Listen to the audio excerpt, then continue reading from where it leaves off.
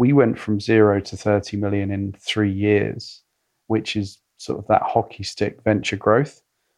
But we weren't venture backed. Really, it took for a few of these big events to happen, which really kind of knocked us off course for a year. Hello and welcome to Shopify Masters, your companion for starting and building a business. I'm Shuang Esther Shan. When you're moving to a new home, sometimes the hardest part is getting the couch through the door. That's the problem Rob Bridgman was trying to solve when he founded Snug, the UK-based sofa-in-a-box company. That's right, Snug's modular sofas are designed to fit into any house or apartment, and they're much easier to maneuver and ship than traditional couches. Rob is joining us today to share how he disrupted the furniture industry and scaled Snug to an 8-figure business. Rob, thanks so much for being here. Great to be on. Thanks for the invite. So I love the start and the story behind Snug. You were actually in a position where you had to move. And one of the toughest things about moving is getting the couch through the door. Even though you had a lot of experience in the industry, you realized there was something missing. Tell us about that light bulb moment. Yeah, absolutely. So I feel like it's a tale as old as time. I had just bought a new house in London.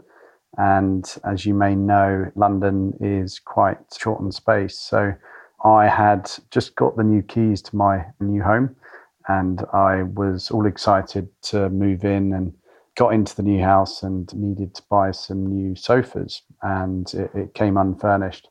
So I started looking around and very quickly realized I was going to have to wait months to find somewhere to sit, which is a bit embarrassing because I actually came from the furniture industry, not selling sofas, but more outdoor furniture. I very quickly realized I was going to have to wait months and accepted that fate and went to a company that had a great reputation and a sofa that I really liked. I ordered. It was supposed to turn up in 6 weeks. Around about the 6-week mark, I kept calling them and it eventually showed up after 9 weeks. So we tried to get it into this little apartment on a Saturday afternoon. And after about an hour of trying, we just realized it just wasn't going to fit. So we had to give up. And I called up the company and I explained the situation. And much to my surprise, they didn't accept returns. So there I was, 9 weeks worse off, having spent thousands of pounds on a sofa that I couldn't sit on and I couldn't even get a refund for. So I guess that was my light bulb moment. So from that moment, you decide you wanted to make your own couch, one that is modular and have the ability to fit into any space. How did you go about trying to create this couch? It's a great question. It just so happened that a couple of my colleagues at the time were moving house at the same time as I was. And we basically got into the office and listed out all of the things wrong with the customer journey and the product when buying a sofa. And we listed out about 8 different issues that we'd had. And we set about to fix as many of them as we could. And my background is actually in the furniture industry. So I was third generation in the industry and I joined my father's business. So my background is in furniture design and marketing and e-commerce. So I knew that there had to be a better way. Yeah, I guess essentially what we did is look to disrupt and challenge the incumbent market. So there was the status quo, the way that it always has been done. We knew that there had to be a better way to do it. So we set about to really challenge that. I would say a key part of what sets Snug apart is that traditional furniture companies in the UK have really long lead times. So you're waiting 2 or 3 months. And the reason for that is actually they're made to order business model. So as a consumer, you give your money, you wait patiently 2 or 3 months, and then it turns up and hopefully it fits and you like it. Whereas my vision for Snug was to deliver next day. And obviously in order to do that, we had to hold stock of products. It sounds simple enough when I say it now, but at the time that wasn't how the industry worked. Furniture manufacturers weren't used to working in this way, nor were warehousing businesses or logistics businesses. So actually when starting it, not only did we have to show customers that there was a better way, but we also had to take the manufacturers and the logistics providers along for the ride as well. Yeah, we found it really challenging. actually. We came up with the product, we designed and engineered it in a way that we felt that it was different and better than anything that was out there. But when we started speaking to manufacturers, we found that either we were too small, or they were too small, or they were too big, or they were too busy. And we spoke to over a dozen manufacturers and we just didn't get anywhere. And it just so happened we bumped into an old contact when we were at a conference in Germany. He had been running a factory and we just briefly told him about the challenges we were having. And within weeks of that meeting, we had our prototype, we had our first product.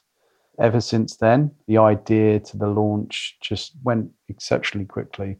And overall, I'd say the whole process from idea to launch was probably about a year. Listening to that anecdote, I can understand why manufacturers weren't enthusiastic about holding inventory because furniture is large, these couches are huge to store, so that it made sense. What I didn't understand is why did you have pushback initially and why weren't existing couch makers making modular designs? Because that I think would make sense. Yeah, so we don't understand the point about them not wanting to make for us. Actually, we were the ones that were looking to buy the product up front and to warehouse it ourselves. So it worked in a very similar way to bulk orders of product. And I guess they were more used to working on ad hoc, kind of one in this color and this style and another in this color and this style. And we came along and we wanted 100 in that color and style and 100 in that color and style. But the thing that's really different from a product point of view is that I think the best analogy to use would be our product's a bit like Lego. So you've got components and the mix of components make up a finished product. So talking, I guess, e-commerce language for a second, it's that kind of parent and child SKUs. So we've got lots of different child SKUs, currently about 200, but they make up about 1,400 parent SKUs on our website. So we can mix and match, or customers can mix and match. We can essentially keep our SKU range relatively narrow, but actually have quite a lot of choice for customers because they can mix and match lots of different sizes and colors and styles to get just what they want. It was a difference in the way that they had to work. They weren't making up finished products. They were actually making up components for the customer to make up the finished product. So you have that serendipitous meeting with the manufacturer in Germany that eventually becomes your partner. And new consumers who are into this direct-to-consumer world, they can understand the concept and they'll love the concept. On the other side is that most people do like to try out a couch and sit on it and feel how it would be tactilely. So how did you tackle selling these sofas online? It's a great question. And I guess the biggest pro of a direct-to-consumer route is that cutting out the middleman. So essentially, we're able to pass on those prices or those savings direct to customers, and we're not having to go through a wholesaler or a reseller in order to get the product to a customer's home. So it is the leanest model there is, from essentially from factory to people's homes. So my family's background is in the furniture industry. So since the early 1940s, and then with my father's business starting in the late 1970s, we've seen each different part of that supply chain. So we were manufacturers, then we were wholesalers, and now predominantly we are retailers. Through those decades and those generations, we've understood how to build value into each part of that supply chain and also to make it as efficient as possible. When we launched, we were primarily e-commerce, which is really difficult for a furniture company, but we were able to overcome that with various things that we introduced. So we were the first sofa company to offer a 100-day trial. Prior to that, the maximum you'd get was maybe 14 or 30 days. But actually, more likely, there was no trial at all, because it was made bespoke for you. So we could overcome that barrier. But we also really invested heavily in content. We just made it as easy as possible for customers to buy from us. And we also had a very short delivery time as well. So from my experience, waiting for 9 weeks and then it turning up and me not liking it, that was really poor.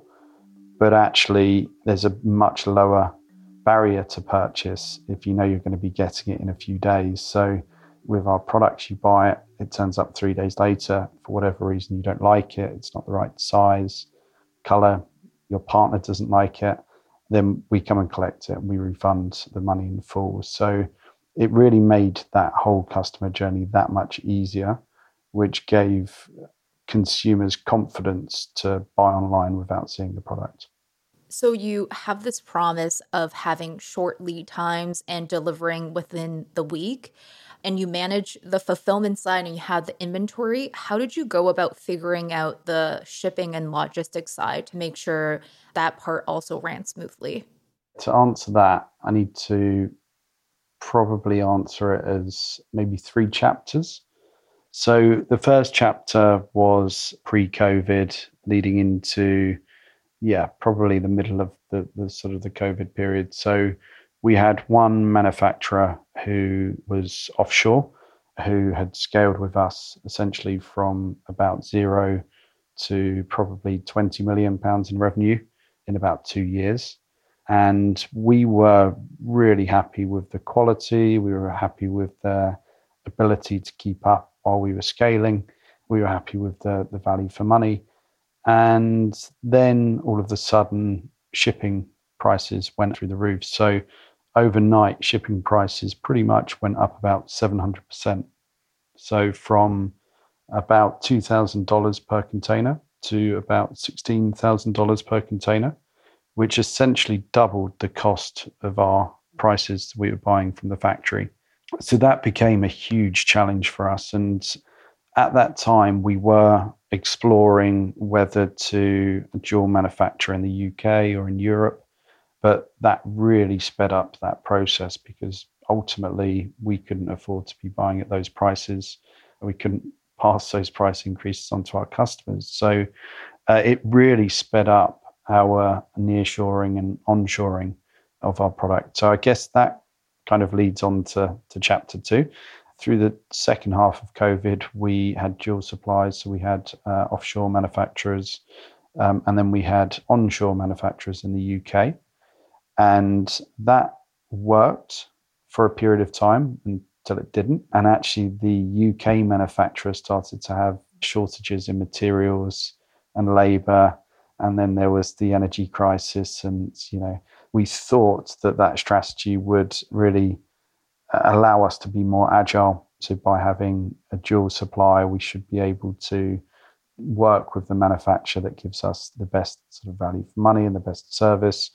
But in actual fact, there was lots of challenges even when we brought it to the UK.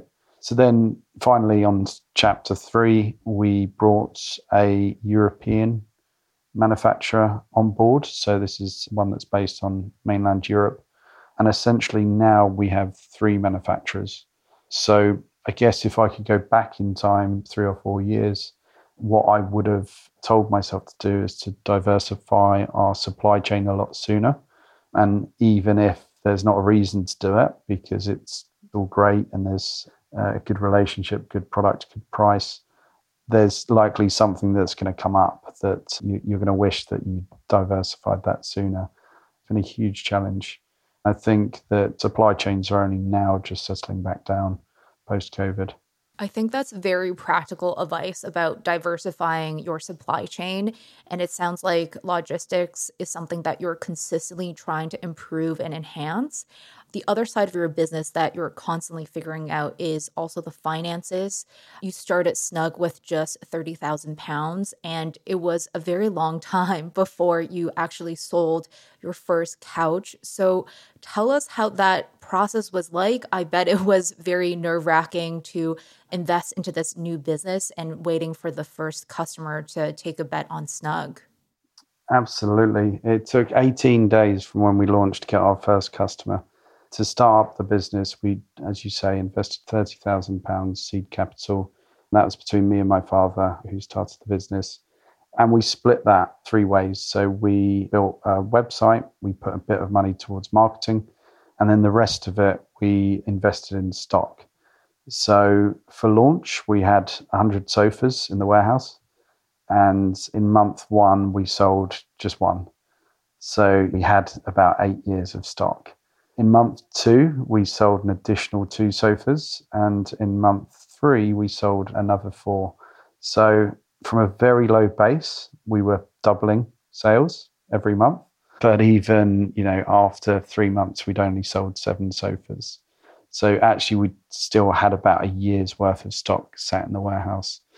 And it's funny, my father was reminding me almost daily that we had years of stock. And I just said, look, we need to be patient. We're doing this in a very lean and scrappy way. We're not really spending anything on marketing.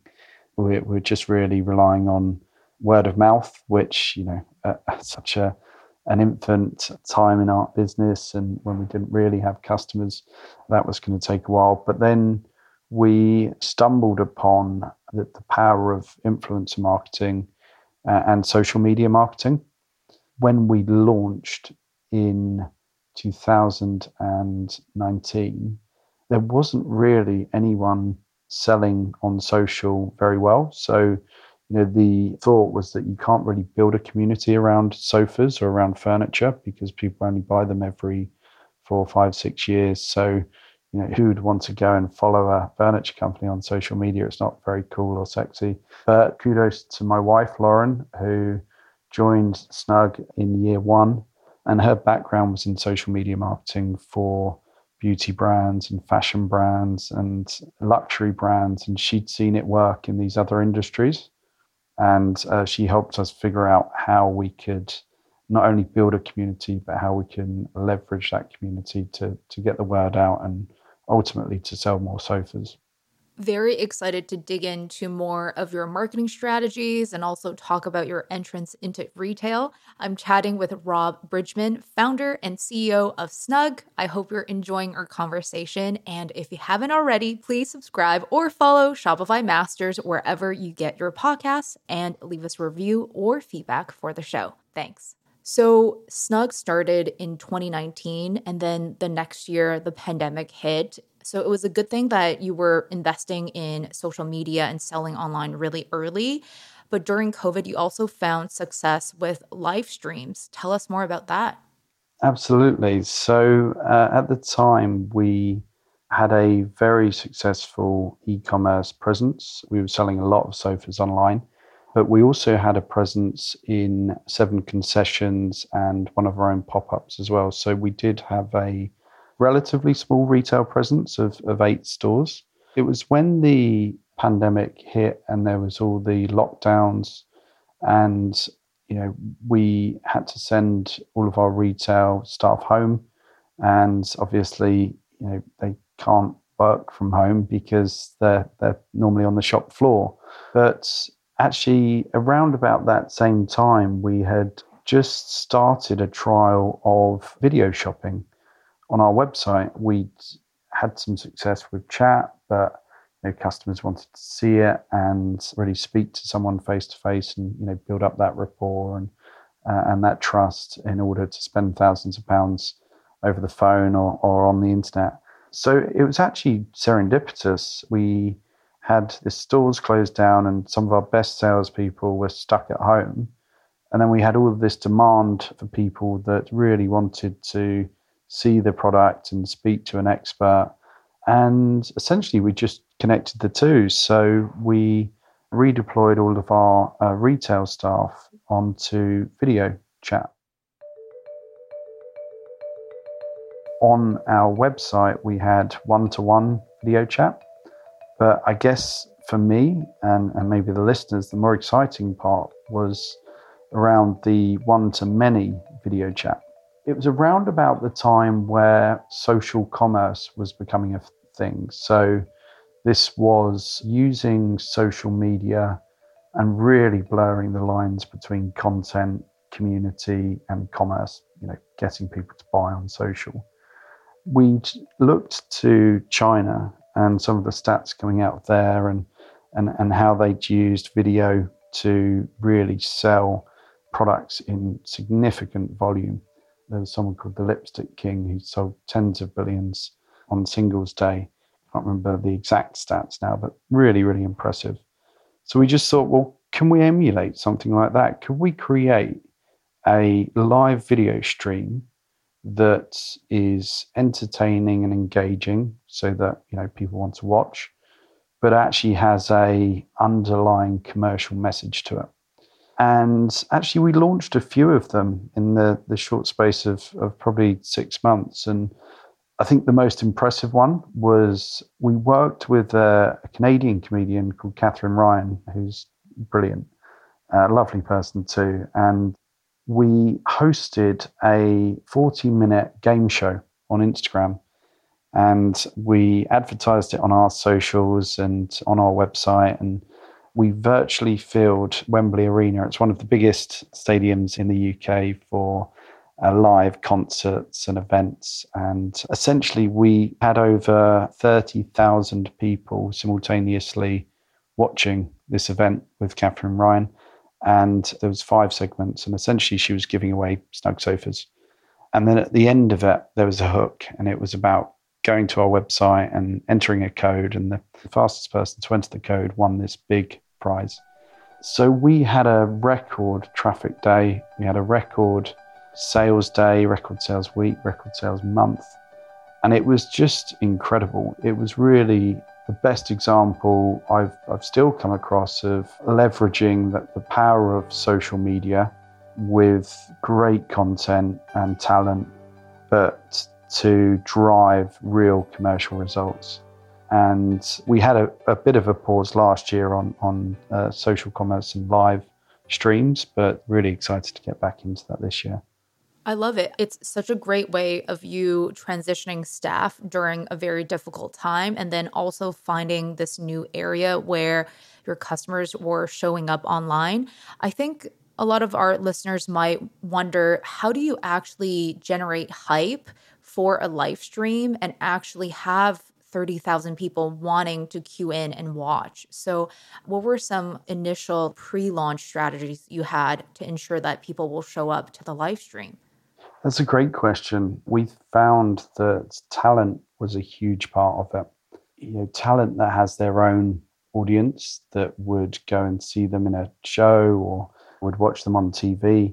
It was another medium for them to interact with their people that they follow and that they enjoy. And I think that's one thing where social has an advantage over TV, is that you can interact with these people. So during this 45-minute stream, we had over 40,000 comments from the people on the call. And, obviously you can't respond to all of them, but there was a good dozen or so people that interacted with Catherine Ryan on the live stream. So I think that's one part of it. We were also able to build hype through our CRM database. So we built a list of hundreds of thousands of engaged people who want to hear from us. And we made sure to do the events in the evenings, out of hours when they're at home. And we even did one on a Sunday evening as well, which had its challenges, but I think it really did benefit the amount of people that could attend. And then I think probably the final tactic that would be worth mentioning was about the element of surprise. So we ran ads on social platforms to say that, something big's coming, and to really build that anticipation and to have a lead capture form. So actually, I'd say more often than not, people didn't know what they were signing up for, but they also got to know our brand and our cheekiness and the fun that we had with our marketing. So I think people had the confidence to leave their email address knowing that we weren't going to just spam them and not deliver on something that was entertaining or pushing the boundaries a bit. So yeah, we get to have a lot of fun with our audience, and our brand, our kind of irreverent, cheeky brand, really affords us that opportunity to just be really creative and just keep pushing those boundaries. Amazing. And I love how bold Snug has been on its promise of fitting through every door and every small space. So, talk to us about that promise that if Snug couldn't fit into someone's home, that they would essentially get a free sofa. Absolutely, yes. So we had a phrase very early on is breaking boundaries, not door frames.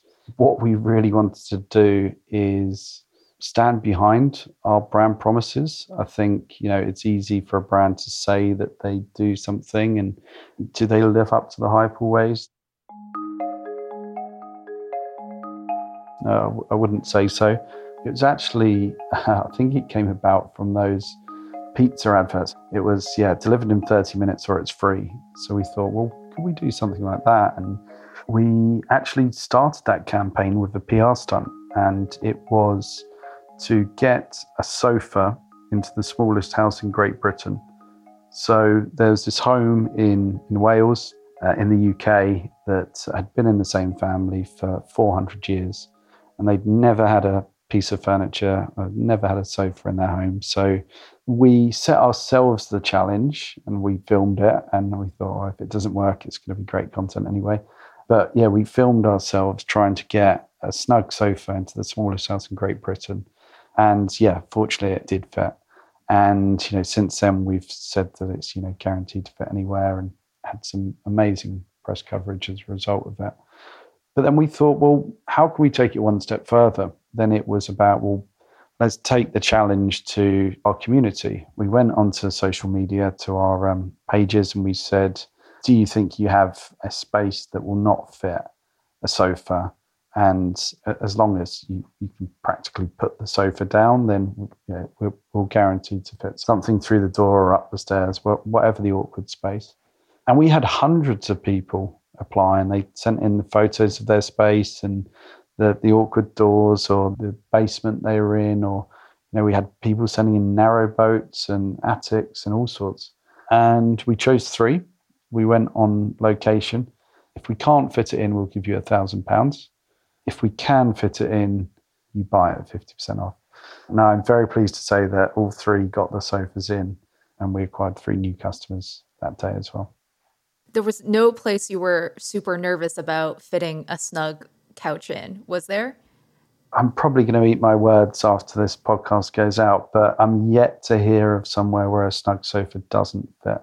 Spiral staircases, narrow boats, basements, yet to hear somewhere it doesn't fit. Sounds like that bold promise has really helped in building community, and it's also such a fun way to launch a campaign. And in addition to the success from live streams, what other channels or new areas that you're experimenting with in the world of marketing? Yeah, so as a cheeky, irreverent brand, as I say, we've got permission to be quite bold with our marketing. So we like to go where our customers are first and foremost. So the channels that we've really prioritized are PR, social media, but then increasingly got an appetite to go into the real world as well. So this is events, whether that's with influencers or with journalists or with our customers. And we're also really looking at how we can get more of our products closer to people's homes so they can go and see it. So that's really going to take the format of retail and local advertising. It's a bit more traditional than what we used to, but I think it's a really important part of our go forward strategy as omni-channel retailers, to not only be able to reach millions of people online, but actually when someone's really serious, but they want to see it for comfort or for size or for color, that we have that retail store near them. So yeah, I would say they're the key sort of areas, but we are always looking for new channels. So we are particularly interested in emerging channels like TikTok. And it's interesting just having to almost tear up the rule book once again for our social media strategy, because what works on some platforms absolutely don't work on others. And that really keeps us on our toes, but it it also enables us to keep experimenting and learning and doubling down on those areas that really work. Mm-hmm. With all of these marketing strategies, it really paid off and Snug has grown significantly. You've also recently gone through an acquisition. What are some points during the scaling that taught you a lot and you really realized there were points of pivots for the business? So many lessons, and it's only been maybe 4 years since we launched. So we were the first mover in our category. So when we launched, we created the sofa in a box category. And I guess I gave myself a lot of pressure to keep growing that top line as quick as we possibly could. But as we were bootstrapped, it was really important for us to ensure that that bottom line was there as well. So we were always profitable from the first sale. And I guess I was very conscious of our unit economics and, ensuring that we weren't only growing top line very quickly, but that we sort of had good cash flow and good profitability. But there was a whole series of quote unquote once in a lifetime events that happened, from obviously COVID to the shipping crisis. Then there was the economic downturn in the UK that really drove consumer confidence down and ultimately made things really tough. In hindsight, I think the lessons for me were around maybe going a little bit slower, which is probably not something you'll hear a huge amount from entrepreneurs because speed is a currency in startups. But we went from 0 to 30 million in 3 years, which is sort of that hockey stick venture growth. But we weren't venture backed. Really, it took for a few of these big events to happen, which really kind of knocked us off course for a year. So we'd always intended to grow as far and as fast as we could ourselves, and then to go and raise investment. We couldn't have timed the investment conversations any worse, actually. So probably 2 months into our first investment conversations, so the war in Ukraine started, and all of the conversations we were having with investors very quickly dried up. We found that they wanted to, in their own words, sit on their hands, see what happened, and then maybe kind of circle back 6 months, 12 months later. So timing wasn't really on our side in that regard. Yeah, we found it really challenging actually to find the right partner. And it wasn't until we switched our strategy and started to look more down the M&A route, we started to see a bit more success. From the very early conversations when we met SCS, and SCS were the company that ultimately acquired Snug. Very early on in those conversations, we could see how they were complementary businesses. So Snug really brings that innovation through social commerce. It's really strong in marketing. It's a digital native, and it's quite cheeky and irreverent. Whilst SCS is a heritage brand, so it started in, I believe, 1894. It's got 100 stores. It's really strong in retail. Got some great sales staff as well. So actually what we found is that by combining both of the businesses and learning from one another, it's kind of like that 1+1 = 3. We can take the best bits from each business and apply them to the other, but leave the things that don't work. So yeah, ultimately we've gone from a business of about 50 people, and we're now part of SCS Group PLC, which is about 2,000 people. And we're only 2 months into that journey. But I think the best thing is that their CEO has been clear from day one that he wants Snug to remain an autonomous brand, and for us not to lose what makes Snug Snug.